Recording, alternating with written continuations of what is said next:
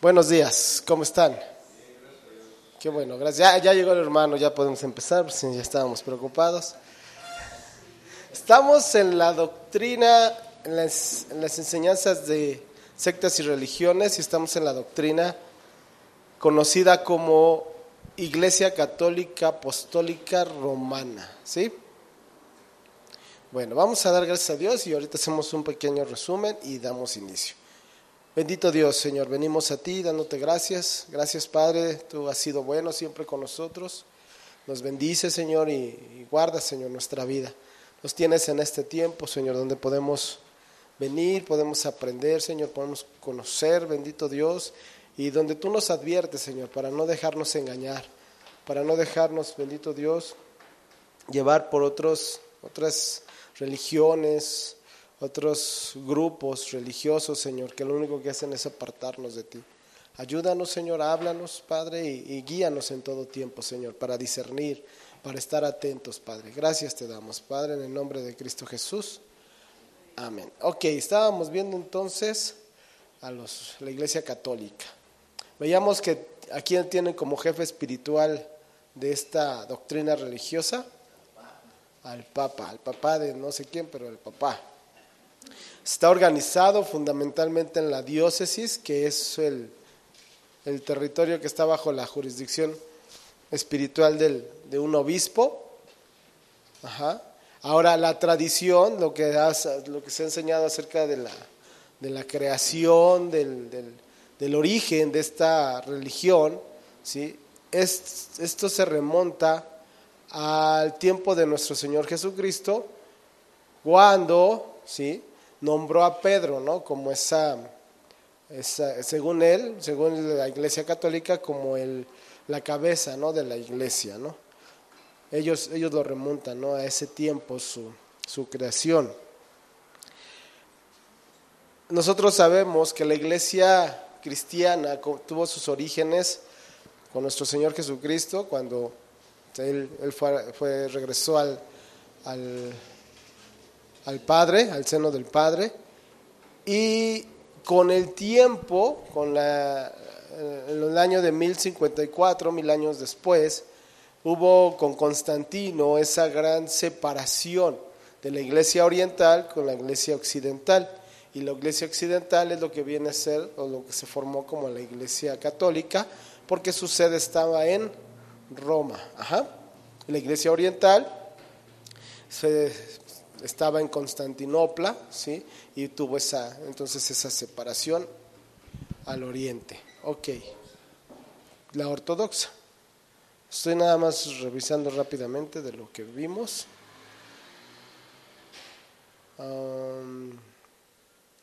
Tienen más o menos la misma doctrina fundamental de la Biblia, de lo que le dice la Biblia. Más o menos, escúchenme bien, porque no todo.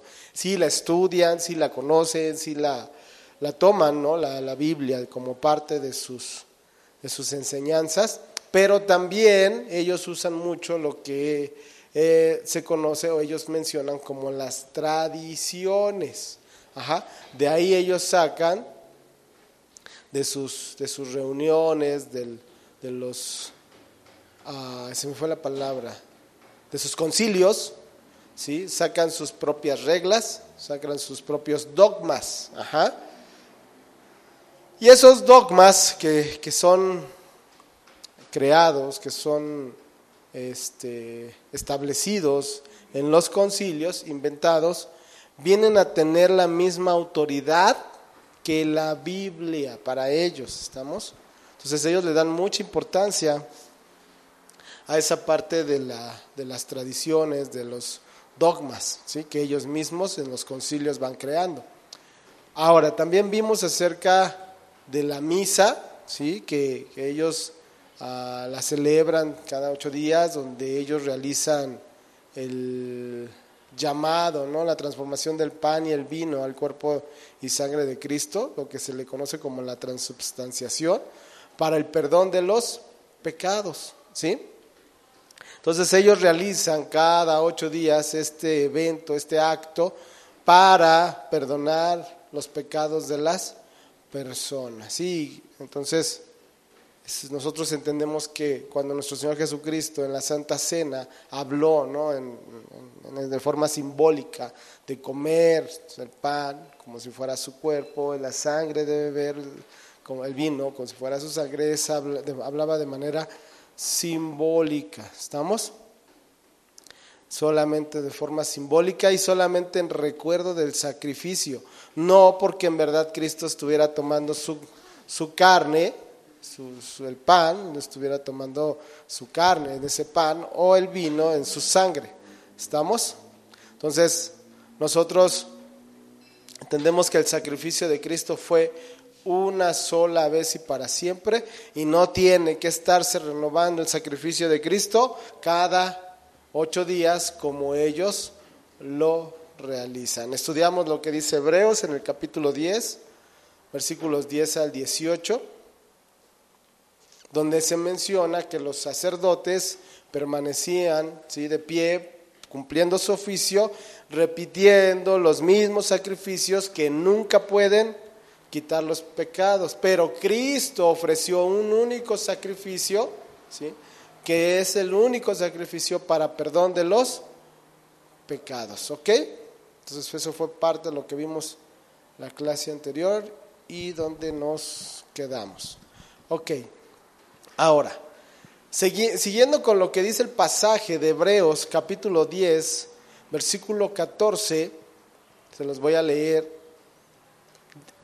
Remarca ese sacrificio de Cristo como una sola ofrenda. Dice Hebreos 10:14, porque con una sola ofrenda hizo perfectos para siempre a los santificados. Entonces estamos hablando de que ese sacrificio que ellos realizan, ese acto de transubstanciación, donde ellos cada 8 días realizan ese sacrificio de Cristo, está yendo en contra de lo que dice la palabra de Dios. ¿Estamos? Porque su confianza ya no está en Cristo, sino su confianza está en el acto que realizan los sacerdotes al hacer ese milagro, le llaman ellos, de la transubstanciación. Y nosotros sabemos y entendemos perfectamente que el sacrificio de Cristo fue único, ¿sí? Y que es suficiente.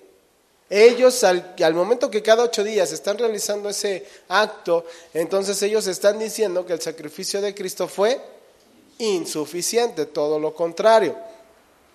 Y todavía añade más en los versículos 17 y 18 de Hebreos 10, donde menciona, y añade, y nunca más me acordaré de sus pecados y transgresiones, pues donde hay remisión de pecados no hay más ofrenda por el pecado.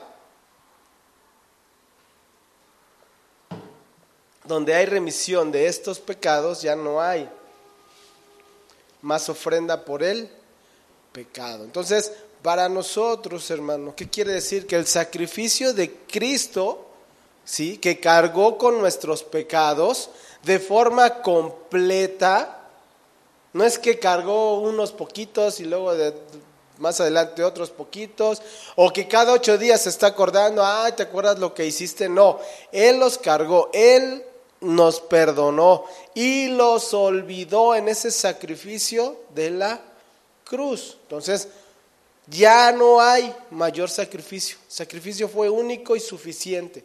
No cabe lo que entonces también ellos mencionan, y este es otro punto importante, que donde ellos basan sus enseñanzas, donde ellos basan también sus doctrinas. ¿Dónde queda el purgatorio? A ver, ¿por qué entonces el purgatorio es algo que no entra, que no es bíblico? ¿Por qué?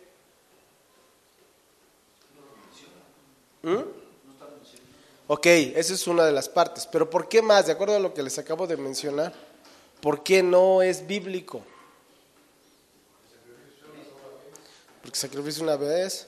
Y si fue insuficiente el sacrificio de Cristo, entonces todos vamos a tener que pasar por el purgatorio. Entonces, ¿para qué el sacrificio de Cristo si todos tenemos que pasar por el purgatorio? Es ilógico, ¿estamos de acuerdo?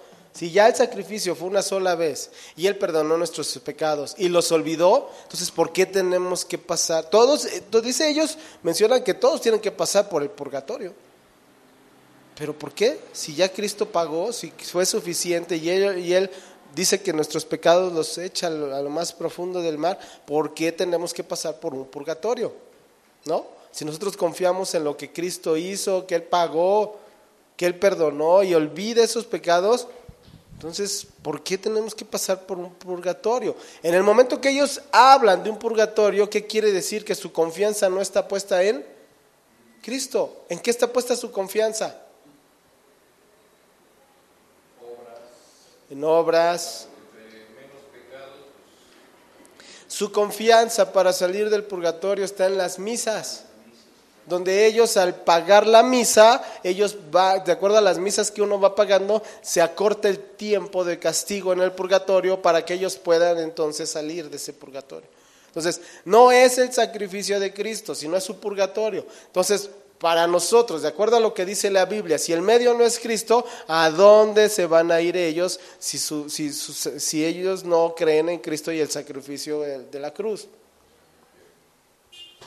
¿Estamos? Entonces, no hay puntos intermedios, las cosas son radicales en la Biblia, las cosas son de acuerdo a lo que dice la Biblia, ¿sí? Entonces, esto nos tiene que llevar a entenderlo, esto nos tiene que llevar también a que si en un momento nosotros, y Dios lo pone, porque no vamos a ponernos a enfrentar, no sé si escucharon una vez que una persona se metió a la catedral ahí en el Zócalo y se puso a decir, ¿no?, que ellos estaban mal, equivocados, que eran ladrones, muchas cosas, y lo agarraron las zapes y lo sacaron golpeado. Se puso, creo que rompió una imagen ahí adentro, y creo que lo tuvieron que sacar los policías, porque casi no sé si lo linchaban, pero pues lo estaban golpeando, pero casi. Pero entonces esto nos tiene que llevar a nosotros, que si en un momento Dios nos pone para poder hablarle a alguien, que sea con bases bíblicas, no enfrentar, sino cuando Dios nos ponga a compartir del Evangelio y tengamos estas bases para decirle, no, es que mira, la Biblia dice esto, lo que tú me estás diciendo no viene en la Biblia, viene en tus tradiciones, viene en los concilios, en los dogmas que ellos mismos han creado.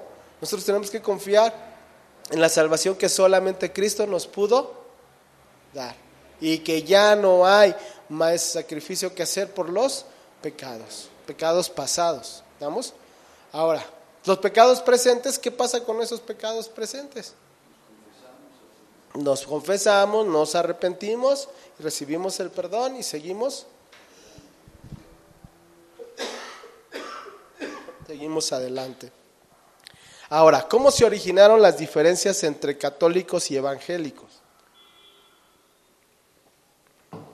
Ya vimos que hubo una separación, pero la parte doctrinal, la parte fundamental de esa separación viene, ¿sí?, no en como tal la escritura, porque si ustedes checan una Biblia católica y son idénticas, nada más lo que varía son sus libros apócrifos que están, ellos sí los toman en cuenta, y nosotros sabemos que de acuerdo a lo que la misma Biblia nos dice, esos libros no son admitidos por el verdadero concilio del pueblo judío también, y son sacados, ¿no?, de la palabra de Dios. Pero bueno, las diferencias no son de interpretación. Las diferencias que hay entre católicos y evangélicos son de autoridad. Para los protestantes, para los evangélicos, la palabra de Dios es la autoridad total. ¿Estamos? ¿Sí? Hola. ¿Sí? Para el católico, yo se los mencioné hace 8 días, no, la clase anterior, hace 15 días, donde un sacerdote, ¿sí?, hizo un comentario diciendo, ustedes los protestantes creen todo lo que dice ese libro. Esas palabras, ¿qué nos llevan a entender? Que la Biblia para ellos no es la autoridad total. Y nosotros sabemos que la Biblia es la autoridad total de Dios, porque es lo que Dios inspiró para dejarnos a nosotros y que fuéramos enseñados en esas escrituras. Entonces, si ellos dicen que que estamos mal al creer todo lo que dice ese libro, ¿qué quiere decir? Que para ellos la Biblia no es la autoridad total de Dios.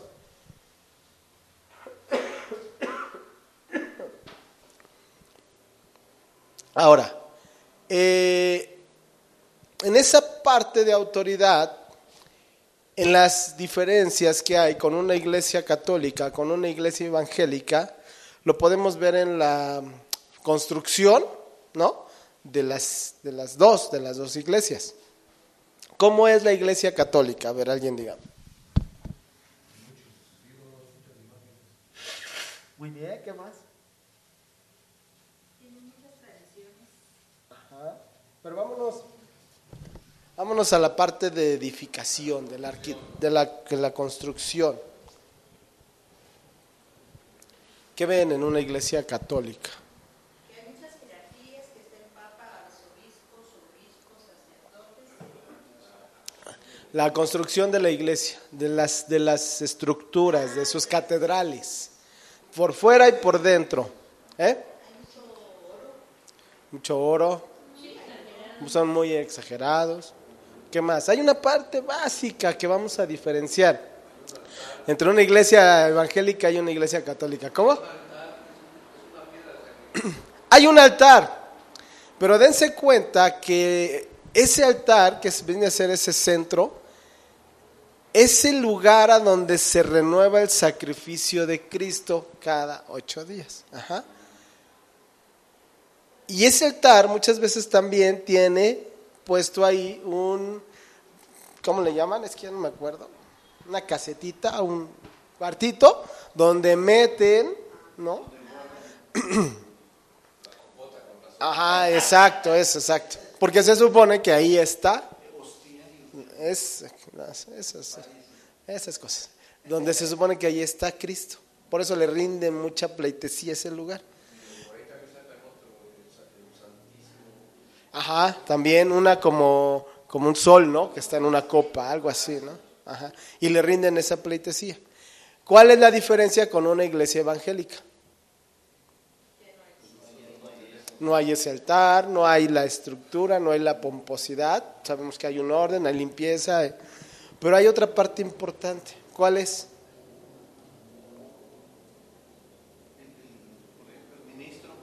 No.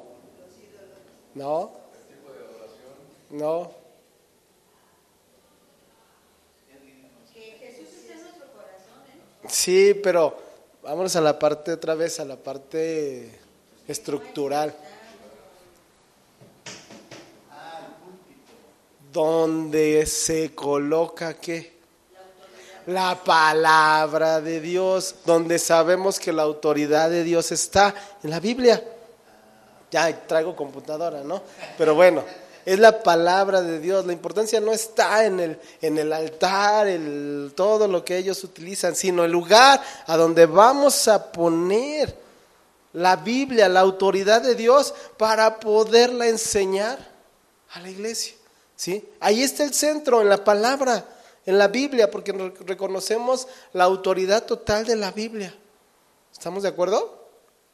La Iglesia Católica acepta la palabra de Dios, la Biblia como la palabra de Dios, pero no es la autoridad final. Ellos toman las tradiciones, sus concilios, sus declaraciones a la misma igualdad que la Biblia. Entonces, ellos pueden sacar una declaración, ellos pueden sacar en su concilio un dogma de acuerdo a una tradición y le dan también esa misma autoridad. ¿Estamos de acuerdo? Muchos dentro de la tradición de la Iglesia Católica no están de acuerdo totalmente de la Biblia. Entonces nosotros ahí es a donde tenemos que reflexionar cuál va a ser nuestra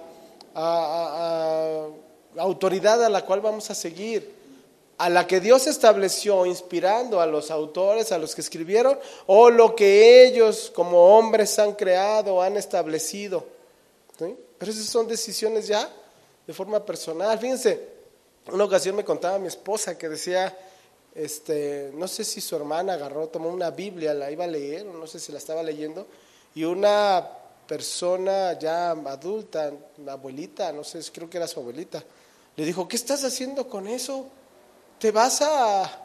Así como que te vas a volver loca por leer la Biblia. No, es que eso tú no, eso, o sea, ellos la reconocen como la palabra de Dios, pero por otro lado es demoníaco que la leas. A ver, ya no entendí. ¿Es de Dios o no es de Dios? Si la leen es algo demoníaco. Es que como endemoniado si la lees. O sea, ¿es la palabra o no es la palabra de Dios? Ellos mismos caen en esas contradicciones. Dicen que solo ellos tienen la capacidad de interpretarlo. Ajá, que solamente Ellos lo interpretan. la autoridad, ¿no? Dice, no es cierto, nosotros sabemos que no es así. Ahora, esta iglesia es una iglesia muy cambiante, la iglesia católica, porque ellos lo que enseñan es que hay que someternos a la autoridad de ellos como iglesia, no a la autoridad de la Biblia, ¿sí? Hay un ejemplo donde ellos mencionaban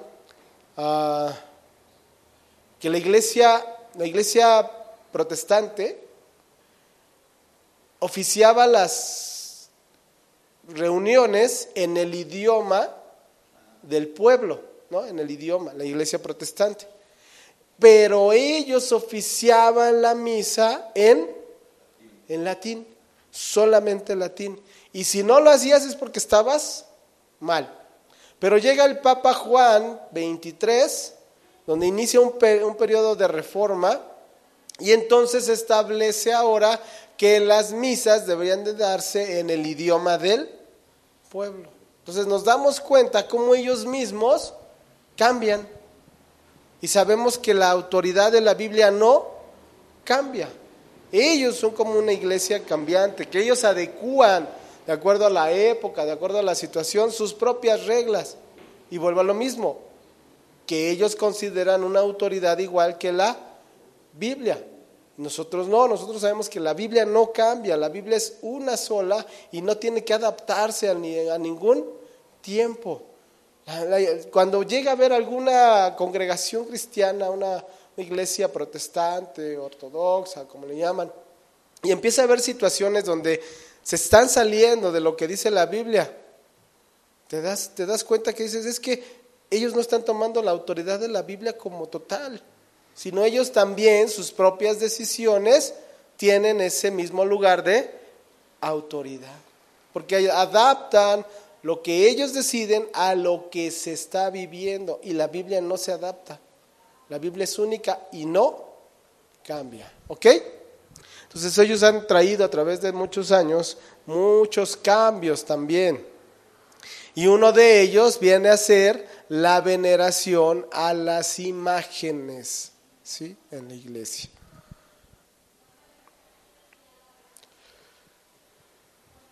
Entonces los conflictos que han existido entre la iglesia protestante, ortodoxa y la iglesia católica tienen mucho que ver con la autoridad, por eso les decía, no con la interpretación, sino con la autoridad que se le da a este punto de la palabra de Dios. La mayoría de las tradiciones que ellos establecieron se empezaron a formar después del año 300, después de nuestro Señor Jesucristo, hasta llegar a lo que se conoce como los dogmas de la iglesia.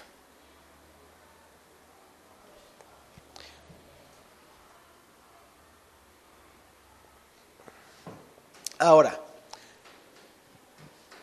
hay un movimiento que empezó a darse en la iglesia protestante, donde empezó a traer esa unión entre iglesia católica e iglesia protestante. ¿Cuál es ese movimiento? El movimiento ecuménico. Ese movimiento ecuménico empezó en la iglesia protestante, no en la iglesia católica, ¿sí? Sino en un ala liberal o llamada también modernista. donde este movimiento, esta iglesia modernista, ¿sí?, ya no creían en la totalidad de la autoridad de la Biblia. Dejaron de enseñar de los puntos más fundamentales, ¿sí?, de las doctrinas más fundamentales de la Biblia, las dejaron de enseñar, como es la salvación, donde nosotros sabemos que la salvación viene por medio de la fe en Jesucristo. ¿Estamos? Ellos dejaron eso, empezaron a alejarse de eso, porque hoy más que nada escuchamos parte de sus enseñanzas es que todos los caminos ya no es la fe, si ya dejaron la fe de lado, sino ahora es el amor, la unidad, ¿sí? Eso es otra cosa, la lana, dice. Pero bueno, entonces, esta situación en las iglesias modernistas o liberales empezó a traer también que la gente saliera de esas iglesias. Se empezaron a bajar, ¿no?, la cantidad de gente que estudiaba el evangelio.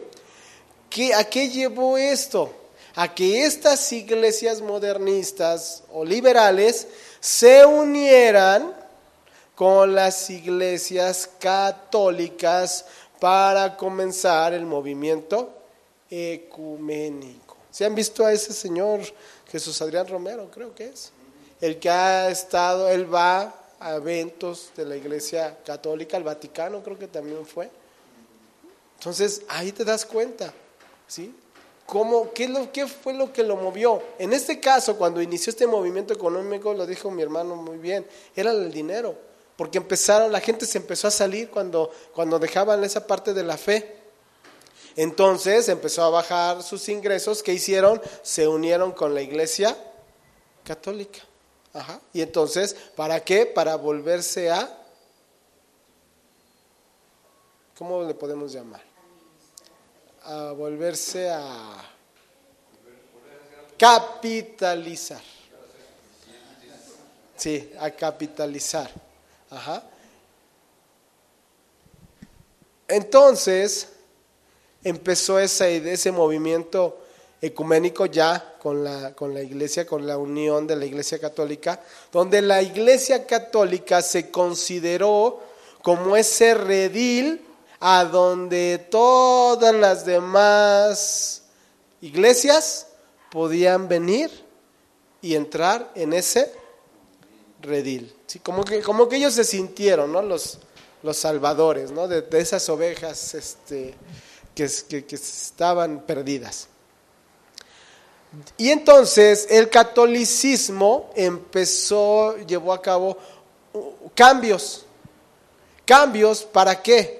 Para que los protestantes se comenzaran a sentir también como parte, y no solamente eso, sino que la gente del catolicismo, ellos también promovieron que se empezara a llevar a cabo o fomentar la lectura de la Biblia, ¿sí?, para que también los que formaban parte de la iglesia católica se unieran a los que formaban parte de las iglesias protestantes. O sea, buscaron esa unidad, ¿no?, mediar para llevar a una unidad. El problema es que también el catolicismo empezó a enseñar filosofías de teólogos liberales, que alejaban a la gente de la Biblia, de la palabra de Dios. Esto trajo también problemas en la iglesia católica. Se sintieron atacados, se sintieron molestos por los ataques de los liberales. Esto trajo a que la iglesia católica también tuviera su movimiento. ¿Cuál es ese movimiento? Así como empezó el movimiento ecuménico, también en ellos empezó un movimiento. ¿Cuál es? Y hoy en día también es vigente y es también parte, ¿no?, de la iglesia católica.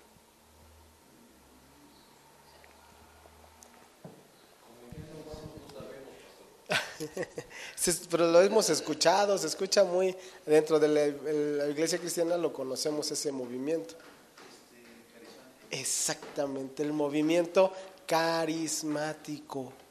donde la Iglesia Católica empezó a traer ciertos actos o ritos o acciones de las iglesias evangélicas o protestantes. Esto fue en el año aproximadamente 1901, donde inició ese movimiento carismático.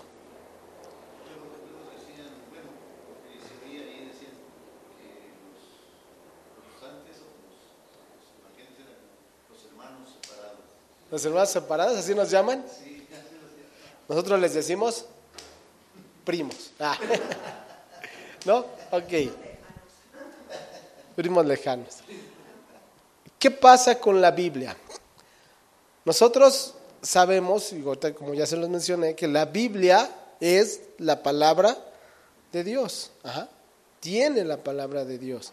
La Biblia, por muchos siglos, ha sido atacada, la han querido destruir y no lo han podido hacer. Pero también es de los libros que más copias hay y también de los que a más idiomas se ha traducido. Y nosotros entonces sabemos, ¿sí?, que hay millones de personas que entendemos y creemos que esta es la palabra de Dios. Y no solamente porque la leemos, sino también sabemos que hay gente que dio su vida porque ese mensaje se compartiera, ¿no? Como los discípulos, los apóstoles, murieron por llevar el evangelio. ¿Por qué dieron su vida? ¿Por qué sabemos que es la palabra de Dios? Porque la Biblia sabemos que ha transformado vidas, ¿sí?, pecaminosas en vidas dignas. Sabemos que Dios tiene ahí, es su palabra, y Él influye en nosotros para transformar nuestra vida. Porque la Biblia es inspirada por Dios, de acuerdo a lo que dice segunda carta a Timoteo 3:16, ¿no?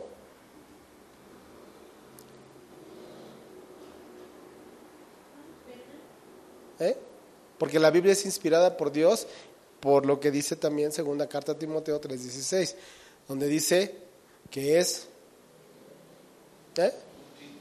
útil para enseñar, redarguir, corregir, para guiar. Así es, porque la Biblia contiene todo lo que es necesario para llevar al cristiano a la perfección, y sabemos que esa perfección la vamos a alcanzar cuando venga Cristo. Así es. Y porque también, como lo dice Pedro en la segunda carta, que es la Biblia, es la más confiable que él vio y que escuchó y escrita por hombres. Vamos a ver segunda carta de Pedro, capítulo 1, versículos 16 al 21. Dice así: porque no os hemos dado a conocer el poder y la venida de nuestro Señor Jesucristo siguiendo fábulas artificiosas, sino como habiendo visto con nuestros propios ojos su majestad. Pues cuando Él recibió de Dios Padre honra y gloria, le fue enviada desde la magnífica gloria una voz que decía: este es mi Hijo amado en el cual tengo complacencia. Y nosotros oímos esta voz enviada del cielo cuando estábamos con Él en el Monte Santo. Tenemos también la palabra profética más segura, a la cual hacéis bien en estar atentos como a una antorcha que alumbra en un lugar oscuro, hasta que el día esclarezca y el lucero de la mañana salga en vuestros corazones.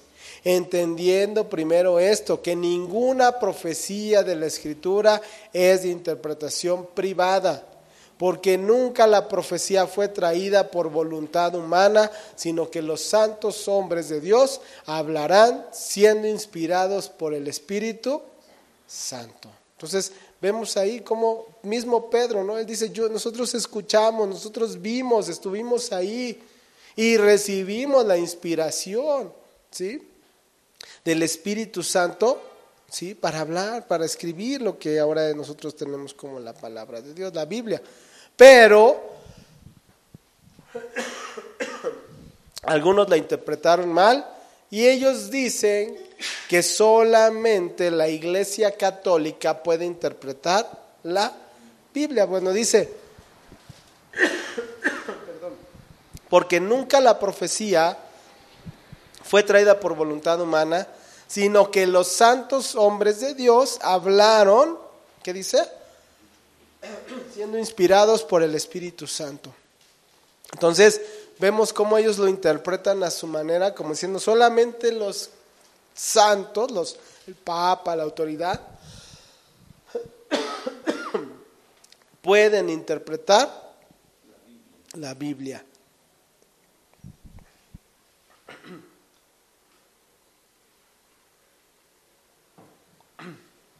Y nosotros sabemos que este pasaje lo que nos está hablando es lo que Dios inspiró a quienes escribieron la Biblia.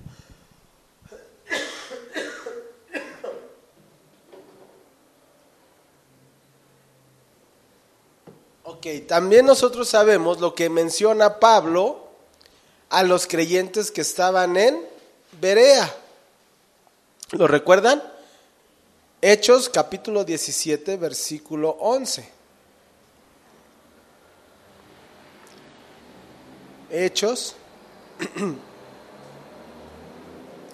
17:11, que dice: y estos eran más nobles que los que estaban en Tesalónica, pues recibieron la palabra con toda solicitud, que dice, escudriñando cada día las escrituras para ver si estas cosas eran así.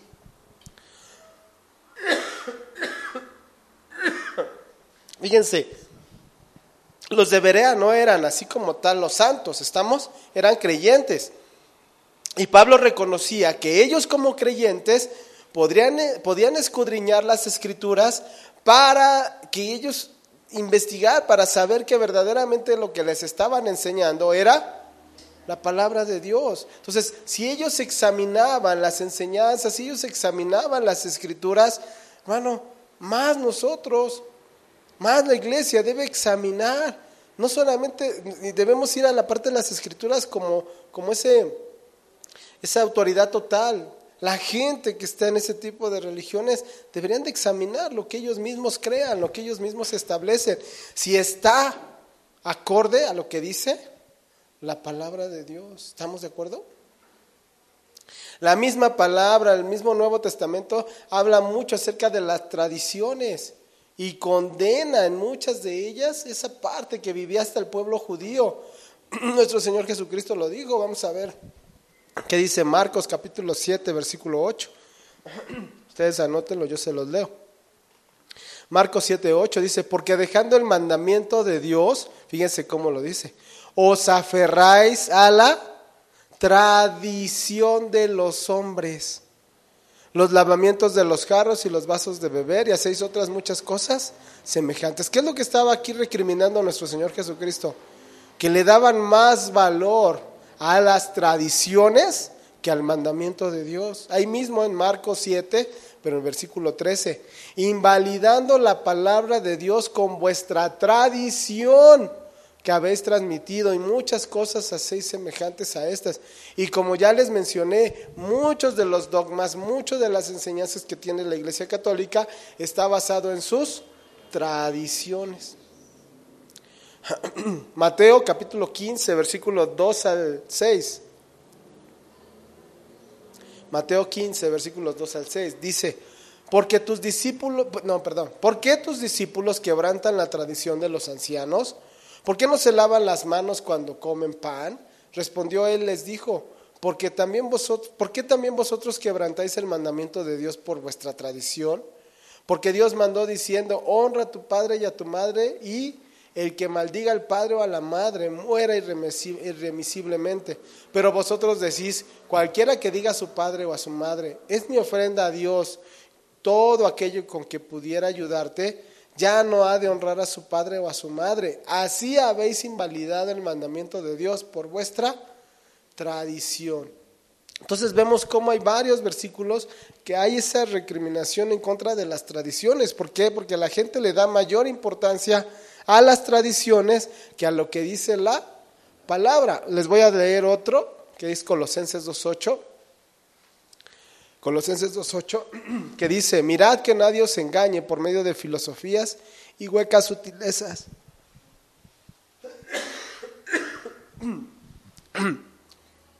según las tradiciones de los hombres, conforme a los rudimentos del mundo y no según Cristo. Otros versículos, pónganlos ahí, anótenlos en sus manuales. Primer carta a Tesalonicenses 2:13.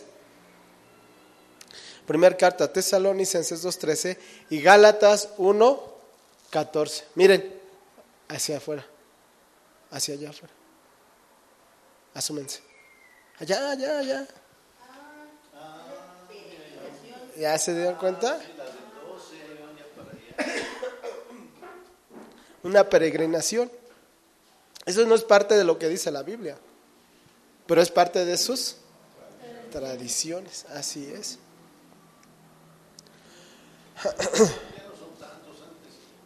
No, es que debe ser un grupo de alguna colonia de aquí cerca. Pero espérese a esos días.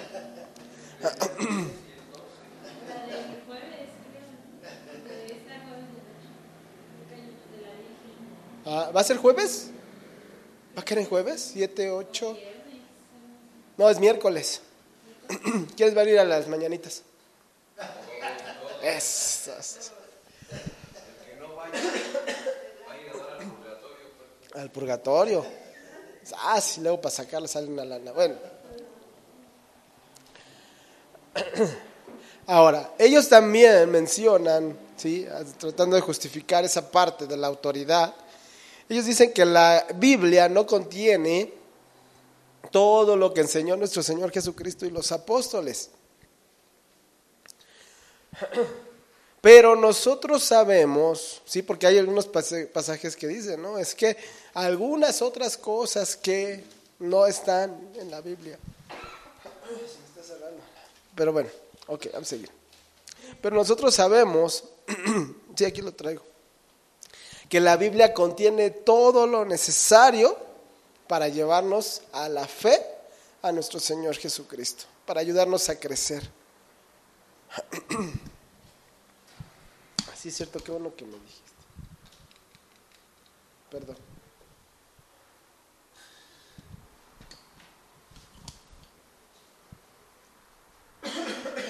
Ok, entonces, la mayoría de las diferencias entre protestantes e Iglesia Católica no es por interpretación, sino en relación a la autoridad final de la Biblia.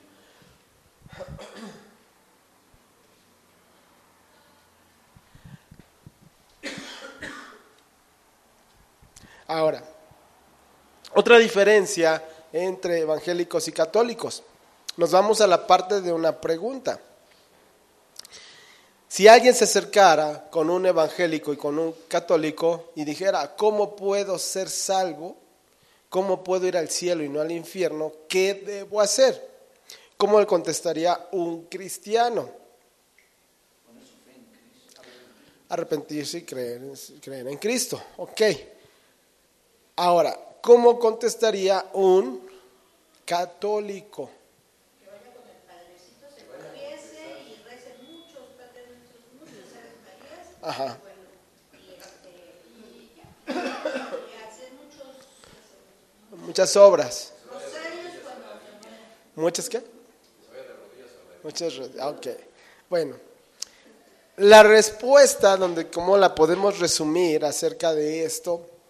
Es la que ellos dirían: sea bueno, no peque y viva de acuerdo a la ley de Dios. Ajá. Esa sería la respuesta, ¿no?, que ellos darían en este caso para poder alcanzar o recibir la salvación. Pero esto es ¿por qué? Porque no reconocen y no conocen lo que dice la Biblia. La Biblia nos enseña exactamente lo opuesto, a ser bueno y no pecar. ¿Qué dice la Biblia acerca de esto?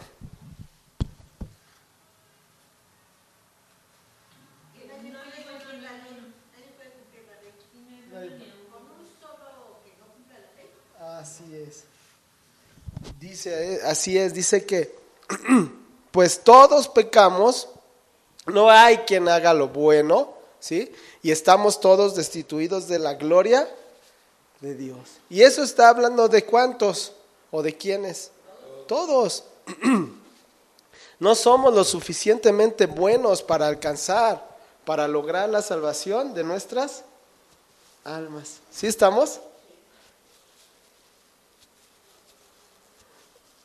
Fuera de la salvación en Cristo, fuera de esa fe en Cristo, ¿sí? ¿Cuál es la forma en que se puede conseguir la salvación?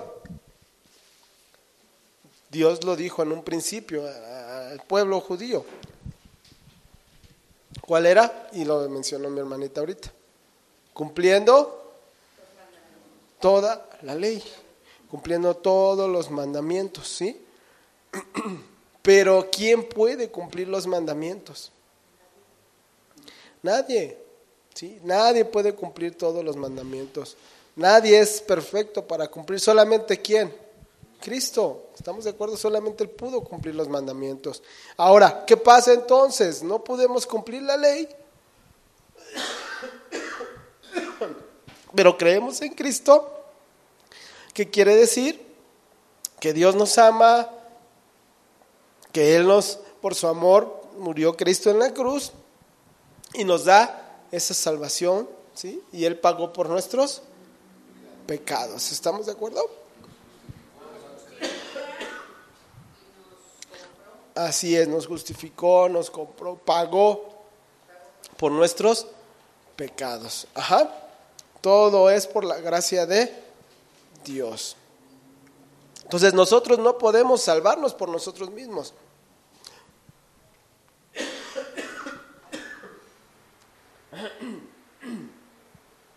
No podemos salvarnos a nosotros mismos, y que la salvación es un regalo que viene solamente de Dios. ¿Qué dice Efesios capítulo 2, versículos 8 y 9? Efesios 2, versículos 8 y 9. Pues por gracia soy salvo. Déjenme buscar porque lo tenía en otra traducción. ¿Alguien lo quiere leer?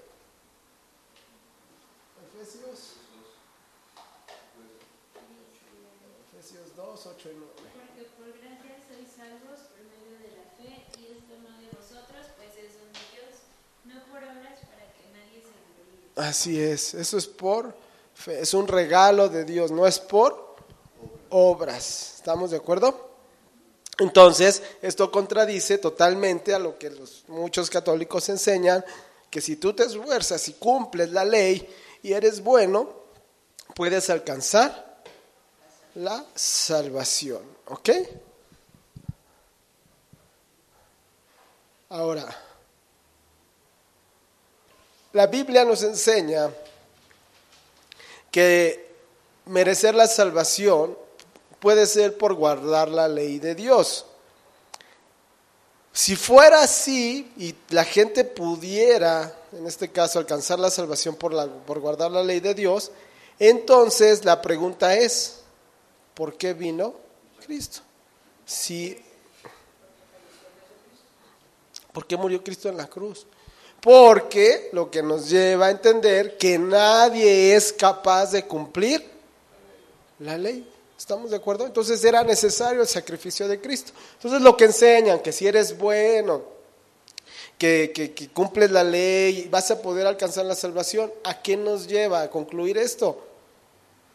En que nadie, ¿mande? Son autosuficientes y que nadie va a poder alcanzar su salvación. Porque ellos basan su salvación en sus buenas obras, en que no cumplen la ley, en que no pecan, según ellos, pues sabemos que así es. He escuchado mucha gente que dice, no, es que es tan bueno porque le da dinero, ayuda a los pobres. No, se va a ir al cielo. Son obras. ¿Y qué pasa con lo demás? No solamente es eso. No solamente es dar, sino el cumplir la ley implica mucho más que solamente dar. Y nadie puede cumplir la ley. ¿Estamos? Entonces solamente en Cristo, solamente el perdón que nos da Cristo y el sacrificio, al recibir su sacrificio vamos a poder estar con Él en la eternidad. ¿Estamos? Ahora, en Italia, en Roma, cuando llega a morir el Papa, ponen grandes carteles en las paredes de las ciudades, donde piden que el pueblo rece por el alma del Papa que está sufriendo en él. Sí, en Roma, en mismo Roma. A ver, entonces, ¿qué no era el santo? ¿Qué no era el único? ¿Qué no era? Así es, pues ellos ponen carteles para que estén rezando por el Papa para que pueda salir del purgatorio. Entonces dígame, ¿quién puede entonces ser salvo? Si no es por medio de sus misas. Nadie. No pueden salvar ni a sus propios papas, sus propias autoridades. Hermano, si nosotros confiamos en eso, estamos perdidos. ¿Sí o no? Entonces nosotros tenemos que reconocer lo que dice la Biblia, que solamente a través de Cristo podemos alcanzar la salvación. Debemos de recibir la salvación que solamente viene de Dios.